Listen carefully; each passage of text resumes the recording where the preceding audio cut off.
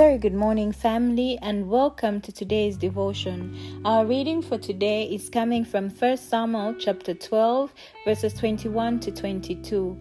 1 Samuel chapter 12, verses 21 to 22. The Bible reads, "And do not turn aside, for then you would go after empty things, which cannot profit or deliver, for they are nothing. For the Lord will not forsake his people for his great name's sake, because it has pleased the Lord to make you his people." Here ends the reading of the word.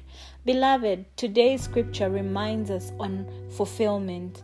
Beloved, we are children of God, created for purpose, created to worship God and to serve Him.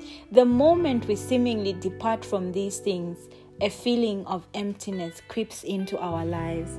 So today, we are reminded that when we begin to chase after other things and forget our relationship with God, we begin to feel empty.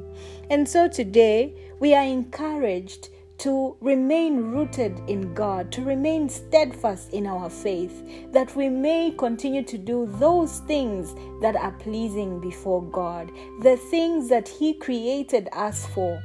Beloved, when we reach out to the poor, when we help those who need counseling, when we show love to those who need it the most, beloved, God is fulfilled and causes us to be fulfilled as well.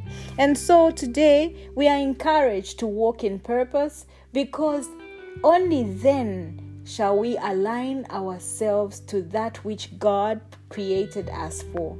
And so we are also reminded that God is the only deliverer that we have in our lives. When we walk through the fire, He will be the one that will walk with us. When we are dropped in the den of lions, He is the one that will shut the mouths of the lions. And so, my beloved, my prayer for each one of us today is that God may be elevated in our lives and given a place of honor that He truly deserves in our lives, and that we may raise His name above every other name through our actions. Have a blessed day and keep smiling.